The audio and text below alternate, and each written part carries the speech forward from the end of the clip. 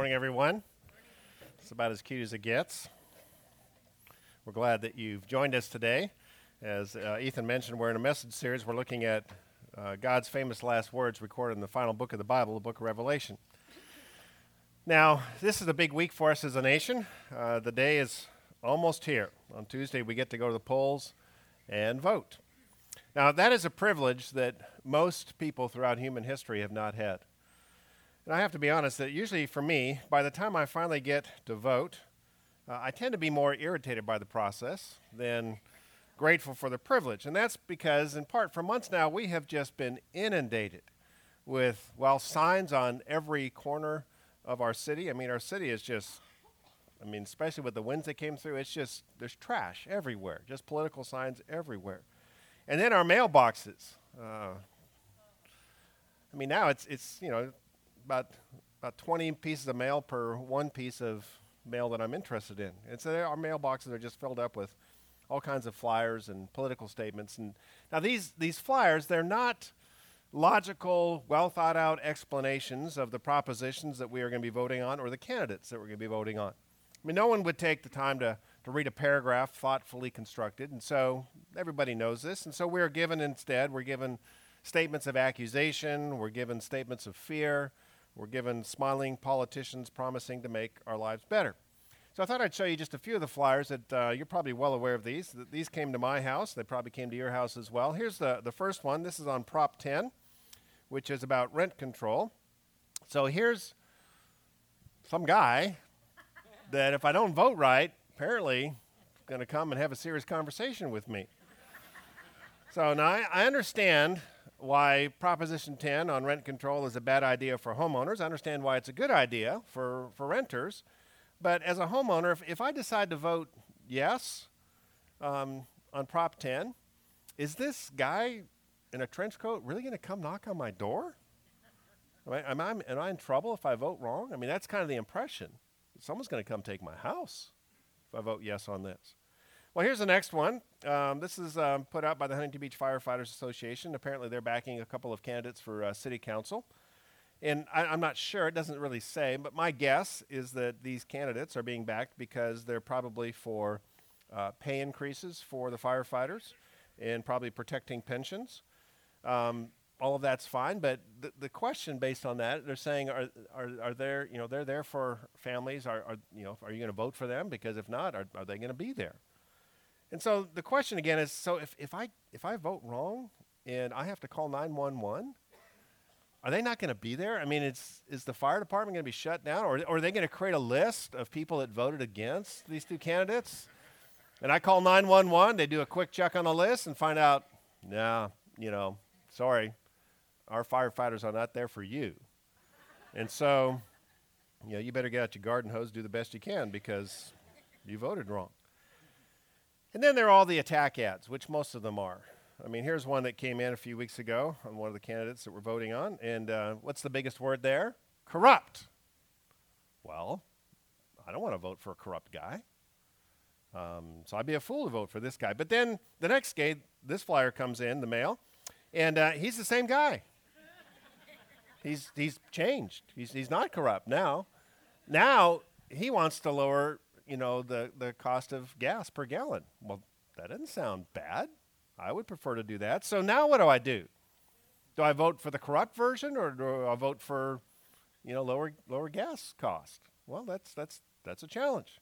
Now, this is just one of the reasons why voter turnout tends to be pretty low, especially for the midterms. Now they're predicting it'll be a little higher, and we'll see what happens. But for the first century Christians, politics was not just irritating. It was downright deadly. Rome was out to imprison and kill the followers of Christ. And none of these followers of Christ had a vote on the matter or a voice in the process. They couldn't do anything about it. Now, they had been taught by Jesus to pray that God's kingdom would come and that his will would be done here on earth as it is in heaven. That's the beginning of the Lord's Prayer. They've been taught to pray this. They've been praying this. But to them, it appeared that actually Rome's kingdom was advancing. It was on the rise, not God's kingdom. And then a letter arrived to 7 of these first century churches from their pastor, John. John had been exiled some time earlier from their presence and imprisoned by Rome on the prison island of Patmos. And in this letter that arrives, John tells them of a vision that he had received and that Jesus had shown him that revealed what was really going on from the perspective of heaven. Now, they could look out and they could kind of see what was happening in their world, but this was a vision of what things look like from heaven's perspective. It was a revelation, as the letter is called, of the 10 themes that are woven throughout the timeline of human history. Now, these 10 themes are not new to anyone who has read the Bible. What is new is the format that they're presented in. These famous last words of the Bible are written in poetic form. And so they're like paintings that God gives us of the perspective of the events of this world from heaven's viewpoint. Today we're going to turn our attention to painting number 7. It is a painting of the history of politics throughout the history of this world. And it's found in Revelation chapter 12 through 14. Now, if you've been reading through the book of Revelation, you get to the point just before chapter 12 where it may occur to you, hey, the 7th trumpet hasn't blown yet. There were 7 trumpets that were blown in response to our prayers, and we got the 6th trumpet, and then there was a pause, kind of a parenthesis, while a couple of other visions were shown to us, a couple of other paintings were developed. The 7th trumpet is kind of been hanging back, not been blown yet in response to our prayers. But in verse 15 of Revelation chapter 11, it finally shows up. We read this: the 7th angel sounded his trumpet, and there were loud voices in heaven which said, "The kingdom of the world has become the kingdom of our Lord and of his Christ, and he will reign forever and ever." Now again, think of a first century Christian reading this letter for the first time. It sure didn't look like this was happening back then. Rome was worse than ever. And let's be honest, it doesn't look like that's happened yet. This is not the way things look now. Now, clearly, it's not as bad for us now as it was for them back in those days, but no one would honestly be able to say, you know, the kingdom of the world has now become the kingdom of our Lord and of his Christ. That's just not the way it is. The kingdoms of the world they're doing what they've always done. They are rising in power, they are diminishing in power, they are falling apart and being replaced by other powers. And they're all leaving in their wake more or less damage. But it turns out that there's a lot more going on behind the political struggles that mark human history than just the events and just the personalities of those political powers. And it turns out that the arrival of Jesus Christ on the scene of human history did in fact mark a political turning point in the world. Turns out that is the single biggest political event that ever happened. But let's begin first by looking at the political landscape. We've got to get an overview of how politics looks from God's perspective. And that's what's dealt with in Revelation chapter 12, the political landscape. So here we begin by reading this in Revelation 12, 1 through 5. A great and wondrous sign appeared in heaven. A woman clothed with the sun, with the moon under her feet, and a crown of 12 stars on her head. She was pregnant and cried out in pain as she was about to give birth. Then another sign appeared in heaven, an enormous red dragon with 7 heads and 10 horns and 7 crowns on his head. His tail swept a third of the stars out of the sky and flung them to the earth. The dragon stood in front of the woman who was about to give birth, so that he might devour her child the moment it was born. She gave birth to a son, a male child, who will rule all the nations with an iron scepter of power. And her child was snatched up to God and to his throne. What is this talking about? This is the Christmas story, the way heaven tells it. Now, from the perspective of earth, we're very familiar with the manger and the stable and the shepherds and the wise men and the star. We know the nativity scene. But much more was going on than just a birth in a stable in Palestine 2,000 years ago. Now, in reality, what was happening was a clash of kingdoms was beginning. An invasion of one kingdom into another kingdom. And Satan, the great dragon, knew from the beginning what this was. We didn't see it. The shepherds didn't know it. But he did. That's why he sought from the beginning of this pregnancy to kill this child who would be king. You see, you have to understand that by this time, Satan had already suffered a tremendous defeat. He, we are told, had led a rebellion against God, convincing a third of the angels to join him. But he was defeated. This is what's meant when it says his tail swept a third of the stars out of the sky and flung them to earth. Together with the third of the angels, they were thrown out and flung down to the earth. Now, this is not the first time that we are learning of this celestial rebellion, this war, and this great defeat. Isaiah mentions it in Isaiah 14, verse 12. He says, "How you have fallen from heaven, O morning star, son of the dawn." Satan used to be a tremendous being. You have been cast down to the earth. And Jesus himself saw this happen. He was there. So he says in Luke 10, verse 18, "I saw Satan fall like lightning from the heaven." I saw it with my own eyes. But that great defeat did not end the conflict. It just changed the location from heaven to earth. The rebellion against God in heaven continued here on earth. And the focus turned to those made in the image of God. It turned to us. So, Satan turned his attention to the first man and the first woman, Adam and Eve. And he tempted them. And the reason he focused his attention on them and not any other part of God's creation was because Adam and Eve were not just the first of a new kind of life form. They were that, but they were much more than that. They were the representative heads of this world. The ones to whom God had given the authority to rule. We read in Genesis 1 that God gave Adam and Eve dominion over this world.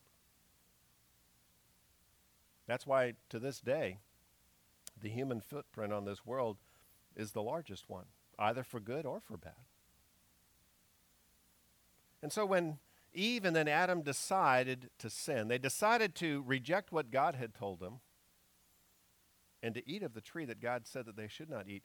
That may seem like a small event, but what was really taking place was that their allegiance had shifted from God, the one who created them in his image, to Satan, the one who had led the great rebellion. And when they sinned, what they were doing is they were giving their allegiance to Satan, and in turn, because this world had been given to them, they were handing over this world to Satan. And that's why Jesus refers to him as the prince of this world. He's not the king, but he runs a lot of stuff down here. He's the prince. And since then, no one has been able to break the power of his grip on this world. But then God mounted an invasion. He took on a body and was born into this world as a real man. His name was Jesus Christ. And Satan knew at that moment that his kingdom was in grave risk. Because this man from heaven, God in flesh, just might be able to live a sin-free life and defeat the chokehold that Satan had on this world. So at first he tried to kill Jesus. Incited Herod, the political power of the day, to become jealous about a possible ruler that would take over his kingdom, when really Jesus was going to take over Satan's kingdom, the kingdom behind all kingdoms. Herod didn't know that. Satan incited him to try to kill this baby, and Jesus was rescued, but in the process, thousands of young boys 2 and under were killed in the process. And when that didn't work, Satan waited until Jesus was at his physical weakest. Jesus fasted 40 days before he began his public ministry, and on day 40, at his physical weakest point, Satan approaches Jesus with temptations. And he tempted Jesus in many of the same categories and ways that he had tempted Adam and Eve. But this time it didn't work. Jesus didn't take the bait. It failed. So then Satan marshaled all of the political power at his disposal, which is all of the power. And he used that power, the power of the religious leaders of Israel and the power of Rome, to arrange the death of Jesus on a cross. Now, the threat to his kingdom had been removed. But her child, as we were told, was snatched up to God and to his throne. That's how heaven describes Easter. He rose from the dead. And he was here long enough so that plenty of eyewitnesses saw him and could give testimony to his resurrection. And then he ascended into heaven. From our perspective, it looks like he ascended. From heaven's perspective, he was snatched. Same thing happened, different perspective. And death was defeated. And in doing this, what had really happened is Jesus had established a new kingdom here on earth. A kingdom from heaven, but now it had a presence here on earth. Before, there wasn't a presence here of that kingdom. And so we read in Revelation 12, 10 through 11, in the verses that follow, "Then I heard a loud voice in heaven say, 'Now have come the salvation and the power and the kingdom of our God and the authority of his Christ. For the accuser of our brothers, who accuses them before our God day and night, has been hurled down. They overcame him by the blood of the Lamb.'" Who's the accuser? The word for accuser is Satan. That's what the name Satan means. It means accuser. This is what he does. And it's pretty powerful because he's right. We're sinners. But the answer to that is the sacrifice of Jesus Christ on the cross for us. Now we can join a different kingdom. But you see, this world is all that Satan has left, and he isn't about to give it up. So in verse 17 of chapter 12, we read this: "Then the dragon was enraged at the woman and went off to make war against the rest of her offspring." Who are they? Those who obey God's commandments and hold to the testimony of Jesus. Well, who's that? Well, that's me. It's a bunch of you. I mean, I really want to obey what God says. I don't do it perfectly, and I don't think you do it perfectly, but I really want to hold on to and live life and build life the way God says it should be built. So I obey God's commandments, and I hold to the testimony of Jesus. I mean, I wasn't there to see him die on the cross. I wasn't there to see him raised from the dead. So I've had to read the eyewitness testimonies. And I've done a lot of research, and I've come to the conclusion they're true, they're right. So I hold to that testimony. There's a lot of people that have read the same thing, or even haven't read it, that's just a made-up story. But not me, and not many of you.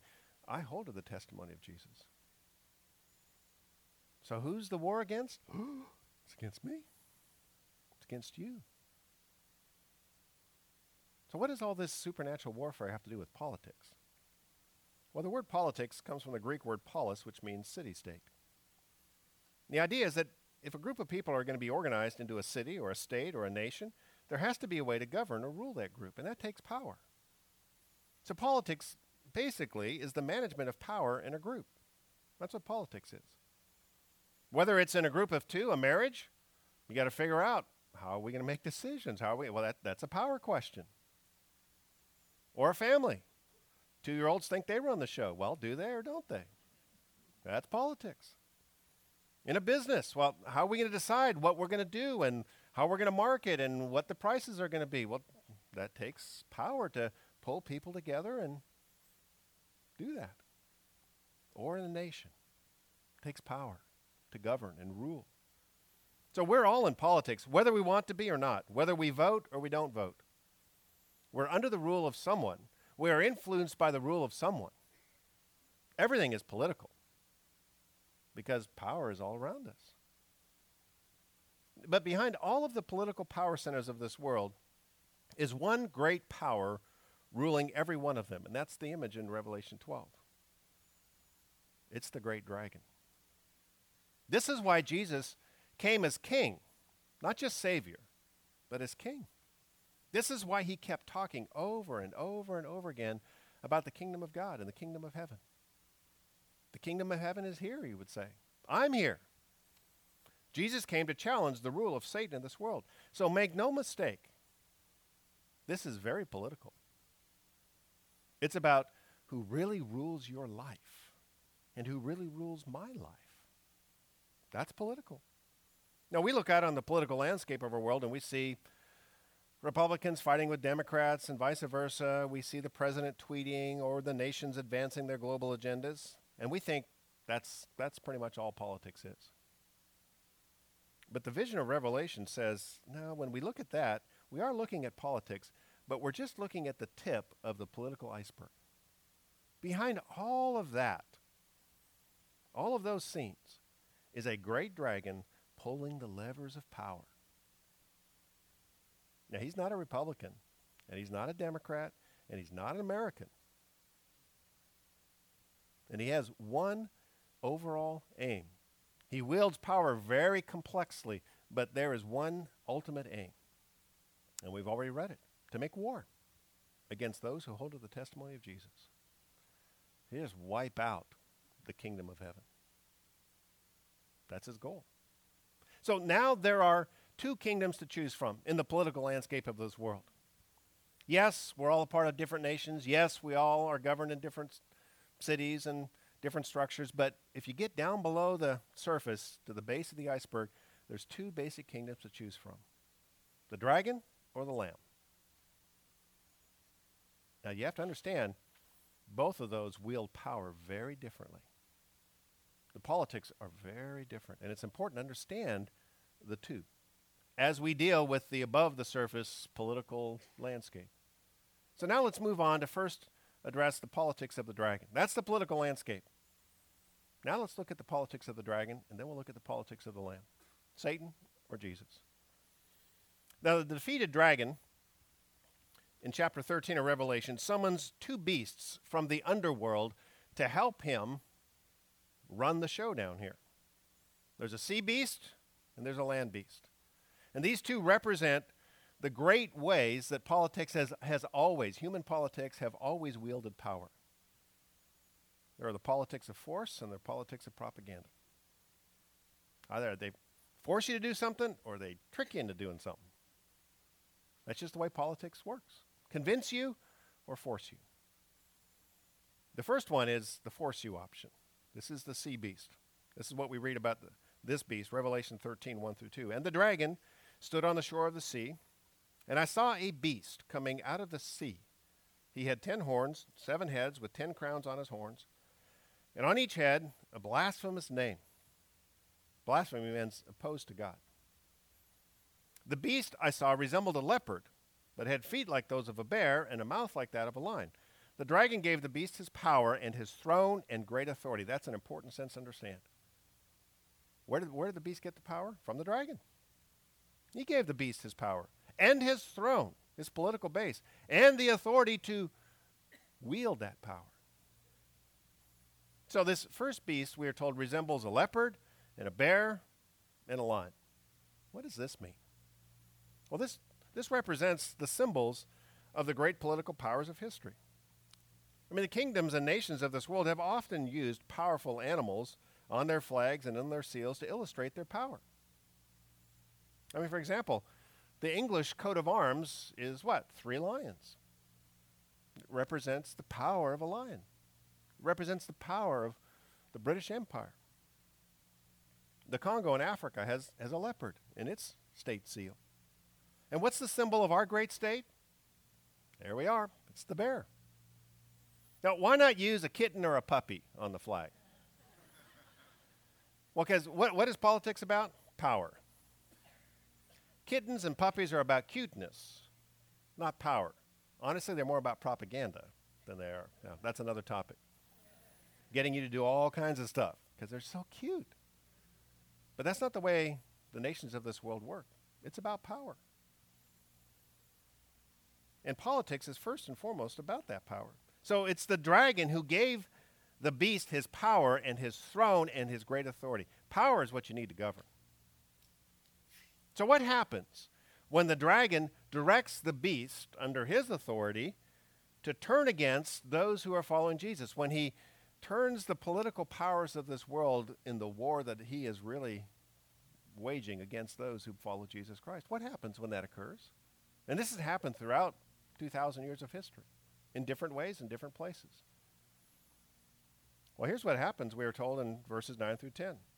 He who has an ear, let him hear. If anyone is to go into captivity he will go. If anyone is to be killed with the sword he will be killed.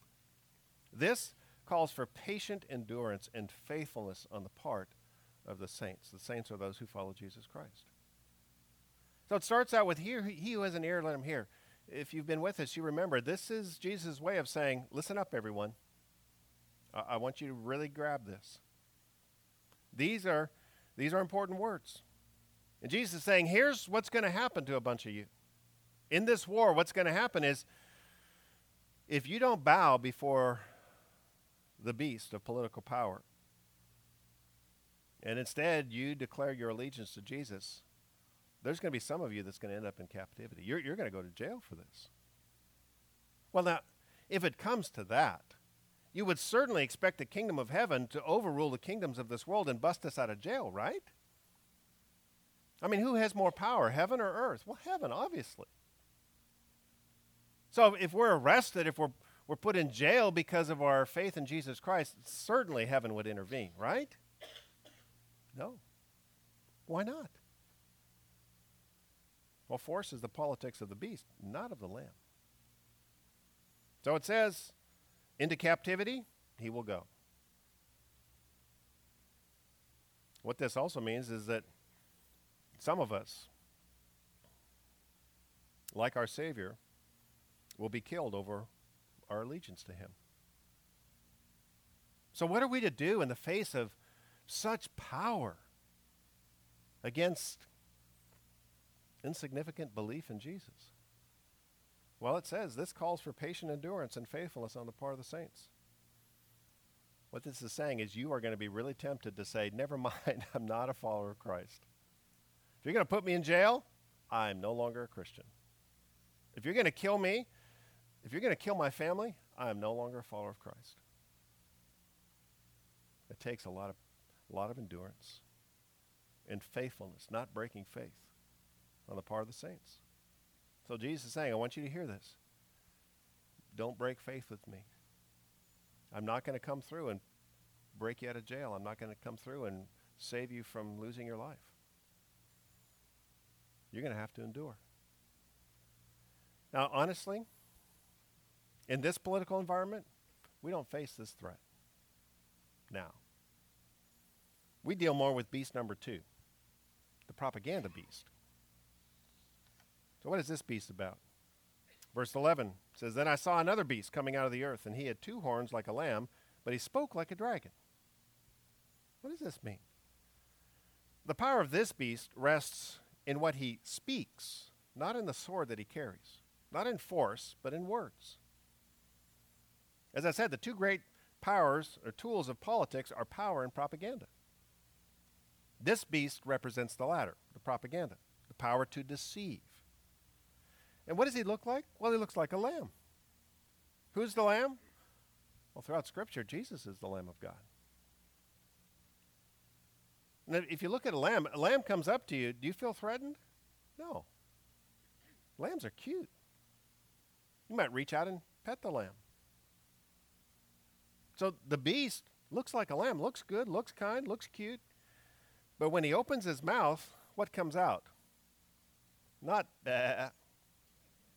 But dragon words come out. I'm not going to try to do dragon words. I don't know what dragon words sound like. But they're not bah. There's something different. So what language does Satan speak? He's the dragon. Looks like a lamb, talks like a dragon. Uh-oh. That's a tricky thing. Satan speaks lies. Jesus called him the father of lies. He can talk in every language, but what's common to every word he says is it's just a lie. He lies to us personally. But again, this is talking about not just personal stuff. This is talking about politics. So a great focus of the dragon, dressed up like a lamb, is to get the kingdoms of this world speaking his words. Talking dragon. He does this by deceiving the nations and the cultures of this world.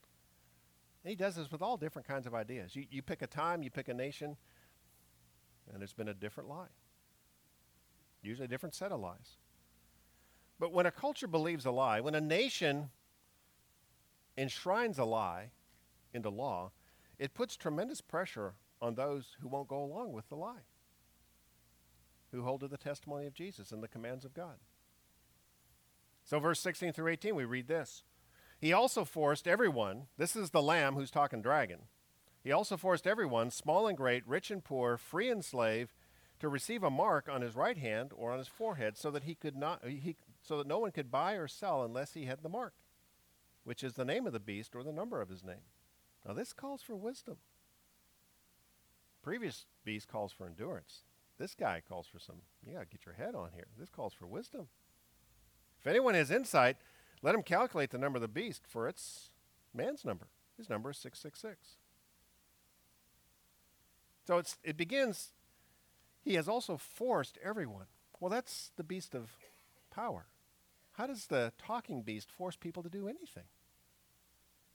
How do you use words to force everyone, small and great, rich and poor, free and slave, to switch their allegiance from the true Lamb of God to the dragon?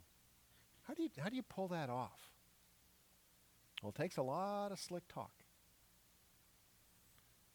But the real power behind it is you eventually do it economically. So how does that work? There's several steps that are involved in this. Propaganda is never, hey, I've got a lie for you. No, there's several steps. Can't be upfront about it. Here are the steps. First, you get everyone to receive a mark. What's the mark? Again, remember, this is poetic language, so don't try to figure out what the mark looks like. The question is, what does the mark sound like? Because, see, this is the beast that talks dragon talk.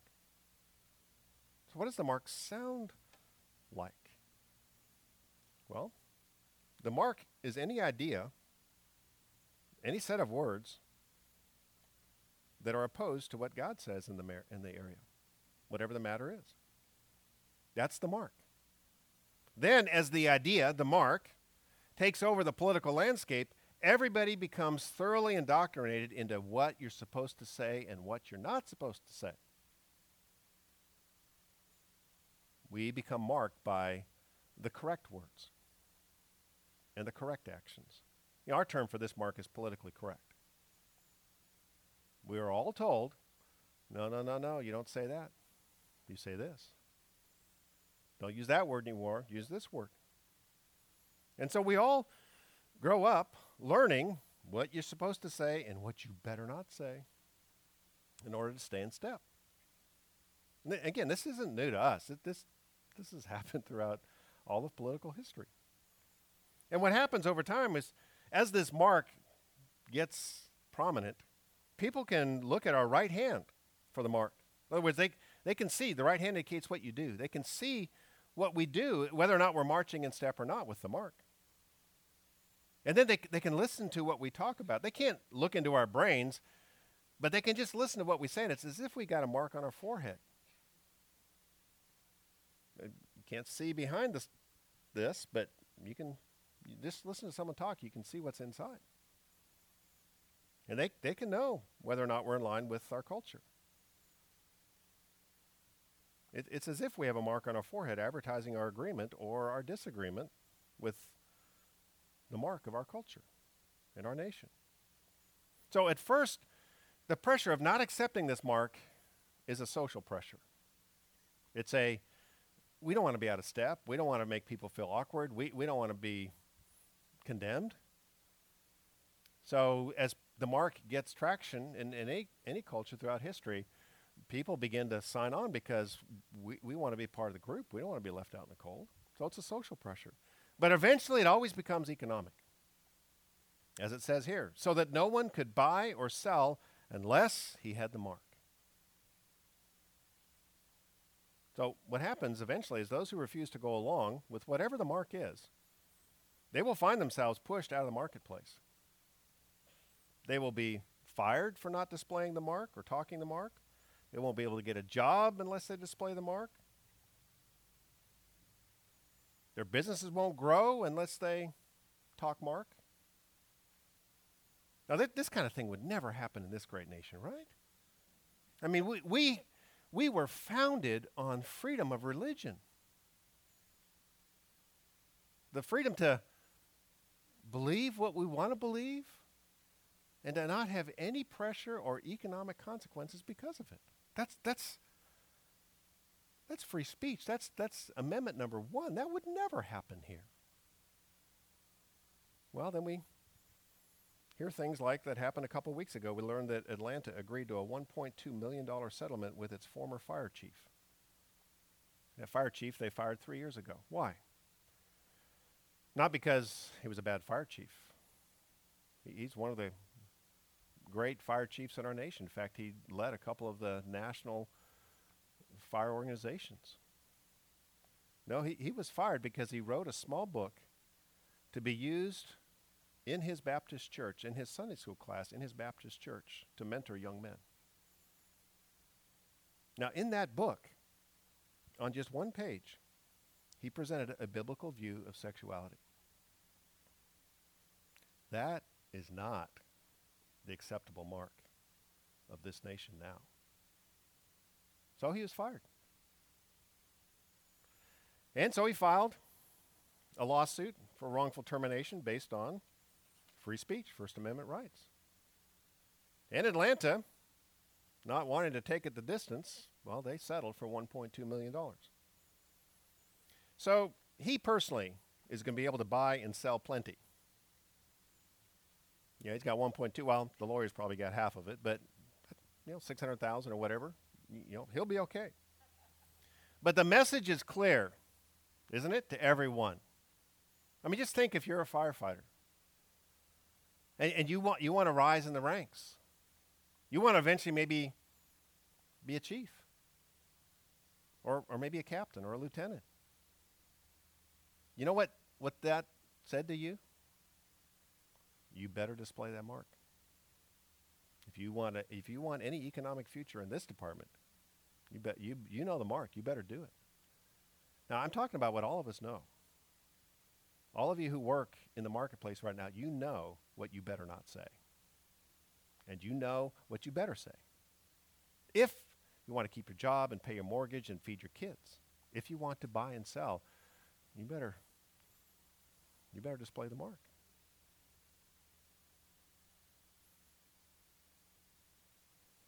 Political force, the first beast, that calls for what? Patient endurance and faithfulness on the part of the saints.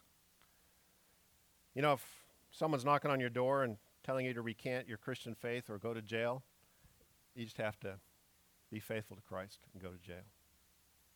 If it's going to take your life, you need to pray for help. That's going to be a tough one, but you need not deny Christ. But when you're asked to display the mark of something that the Bible doesn't say is true, and you're going to lose your job, what do? What does that call for? Well, that calls for wisdom. What that means is you got to use your head. This is complex. It's not just a immediate, you got to figure out how do I navigate this? How do I stay faithful to Christ and engaged in my culture? That's a challenge. You got to figure out, first of all, what's going on. The first thing you got to figure out is, what is this mark? So it says, if anyone has insight, go ahead and calculate the number of the beast, for it's man's number. This is man's idea. His number is 666. What is that? Is that a secret code? I mean, this is the one verse in the book of Revelation that most people have heard about. And almost nobody knows what it means. I mean, in honesty, it's a poetic painting, and so with poetry, there's a lot of ideas, a lot of guesses on this. But let me just share with you the one that makes the most sense to me. You can take it or leave it. In the Bible, 7 is the perfect number. If you've been tracking with us through the book of Revelation, how many times have we heard the number 7? Over and over. I mean, it's 7 trumpets and 7 seals and 7 bowls, and it's 7 this and 7 that. It's because 7 is the number of God. It's the perfect number. 3 represents the 3-in-1 God. Father, Son, and Holy Spirit. 3 in 1, the Trinity. So when you get 3 7s, that's about as good as it gets in numbers. So what about 3 6s? What does that mean? Well, what is 6? 6 is almost 7. But it's not. It's close, but it's not. And that's what's true of the best lies. The best lies aren't just bizarre statements that make no sense at all. No, the best lies are 6s. They're just really close to the truth, but there's just a slight variation. In fact, the best lies are the ones that have a seed of truth embedded in them. It's convincing because it's so close to the truth. It just sounds right. It feels right. But as you think about it, it's like, it's not right.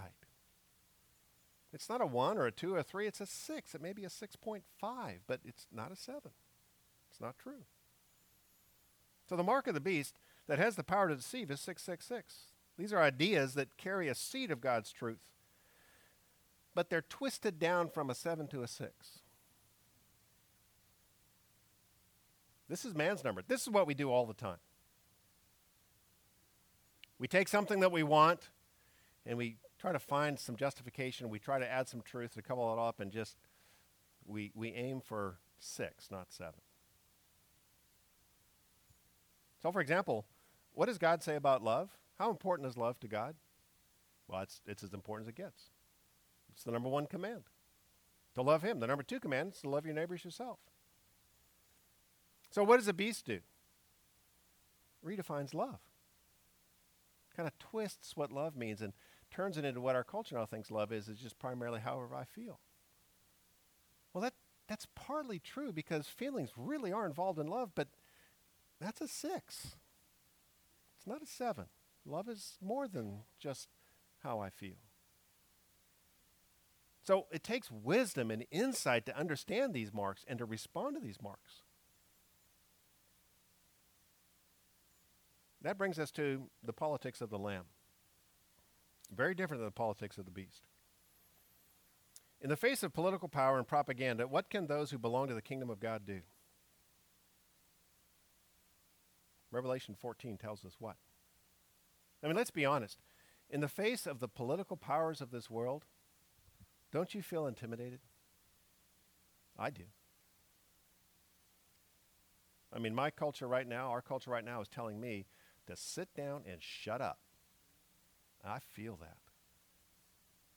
I can know when I'm going to be talking about some non-mark of the beast stuff, and I'm like, oh man, I just want to go to Hawaii. I don't. Isn't there a cruise leaving like today? So, and you feel it in your world too. It's intimidating. So what do we do? Revelation 14 tells us what? Verse 1, then I looked, and there before me was the Lamb. Dun, dun, dun, dun, the Lamb has arrived, standing on Mount Zion, and with him 144,000 who had his name and his father's name written on their foreheads. It's a different mark. They're loyal to what he says. They're 777s, not 666s. So we look out on the landscape of political power and we feel small, but what this is saying, first of all, is you're not alone.